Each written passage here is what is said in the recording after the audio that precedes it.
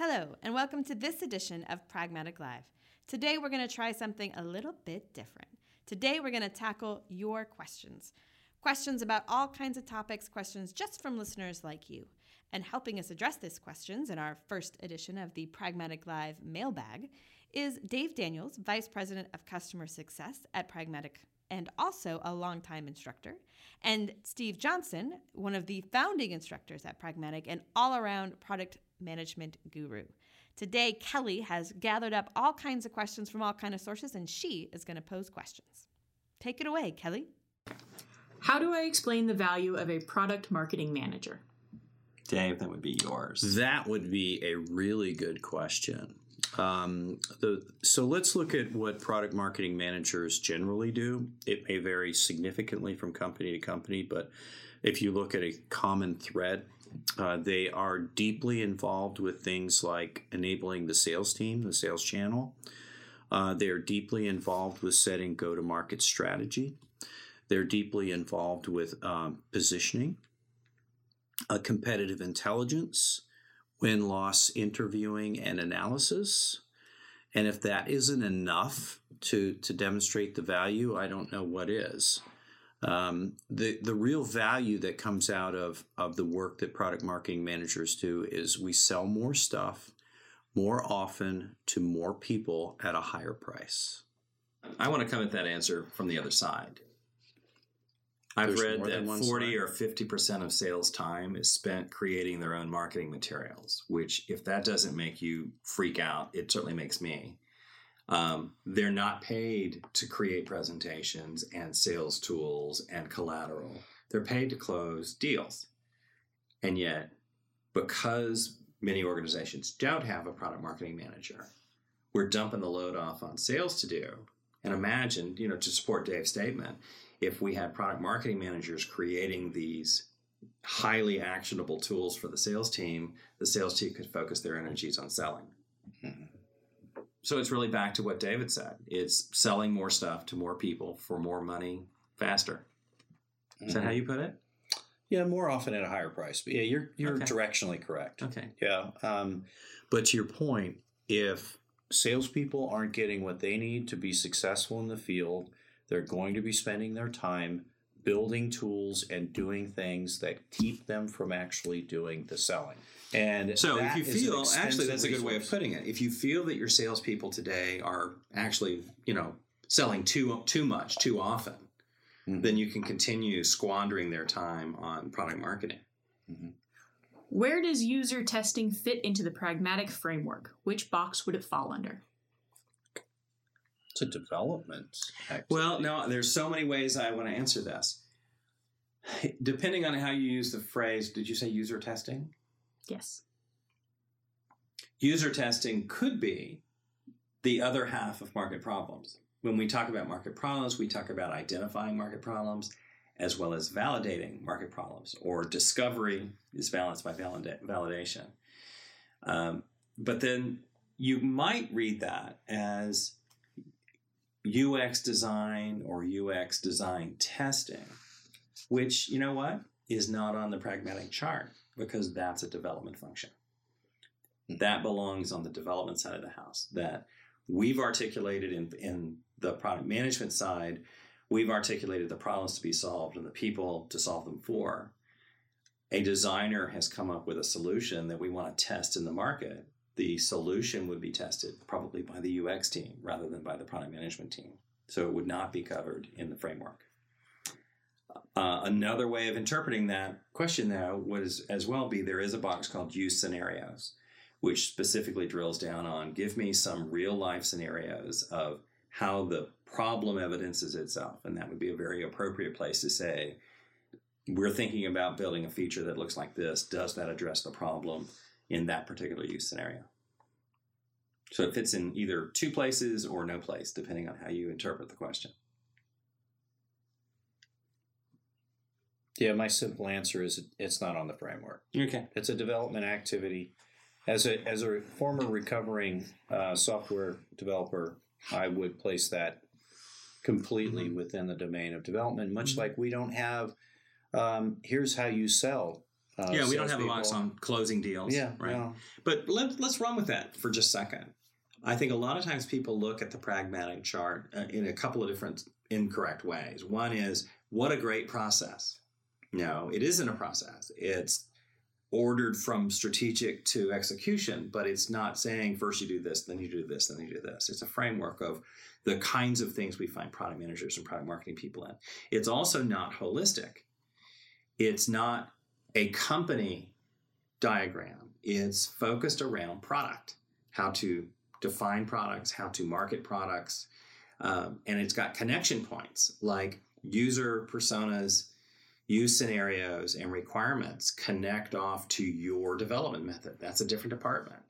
Not that I want to build walls, but we have, your company has a development methodology. You're doing Scrum, you're doing SAFe, you're doing TDD, you're doing Crystal. That's cool. Here's the handoff that we give to the development team. And then we work with a marketing team. We say, you know what, look, we've got buyer personas, and we've got a buyer's journey, and we've got positioning. Go do the marketing thing that you guys do in marketing. And likewise, we hand sales enablement tools to the sales organization. We're not saying, here's a methodology for selling or marketing or developing. It's just an approach or a blueprint for defining and marketing products or building and Yeah. It's kind of like it's like an API to different groups. Yeah. How do you end of life a product? How do you end of life a product? You asked me that question because I wrote an article on that, right? Yes, I did. All right. So First thing is you stop paying commissions. yeah, And it's dead. yeah. Now you go to your launch plan and uncheck everything on it. Yeah. Did she say Steve? That's I want you to answer that. She did not. But you wrote a whole article, and I just felt like I had Something a to particular flavor of nuanced response that was not in your bailiwick. I gotta find something here. No, you don't. Put your phone down. Anyway, I will add to what Steve said. I mean, there is an argument for getting rid of the commission, especially if you have a sales team that's still trying to sell the product, and that does happen. But what will happen is if they find you're going to discontinue it, that they will actively go sell it, unless you stop the commission first.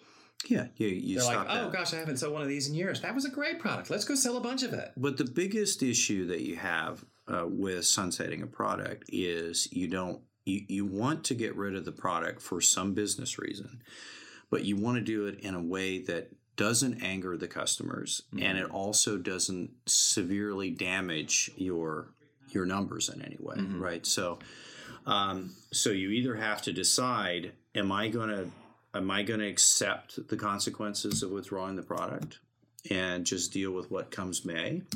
Or do I do this in a planned kind of a scenario? So for some of us, that means, and it happens, right? We go buy 3 companies, and now we have 4 competing products under one product category. We need to standardize on one product, put all of our customers on one platform. And so they think that that's a wonderful idea.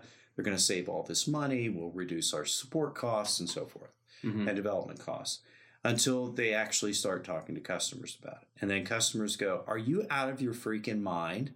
I'm happy with this product. It'll cost me a mint to change from this product to another product.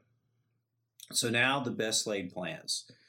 All right, so now we have a scenario where we're going to have to still maintain 4 products. And And we've riled up our customer base. And now they're angry at us, and now they're looking for alternatives. So having the wisdom to know this in advance helps you to plan for that. So what you wind up doing is you saying, okay, where's our lowest risk? Will we anger the fewest customers? And you could just start chipping away at them rather than trying to do it all at one time.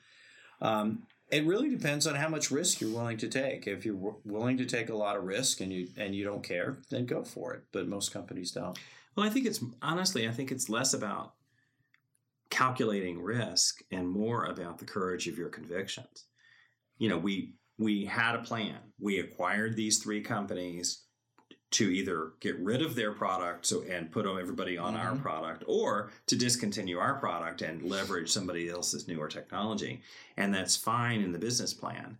And then one customer complains or one sales guy complains, and then one executive starts going, well, maybe we shouldn't have done that. And then suddenly our whole plan is set aside because of some friction.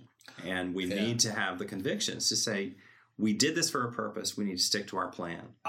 Although it's like, what is it Mike Tyson says? Plans are great until you get punched in the face. Right.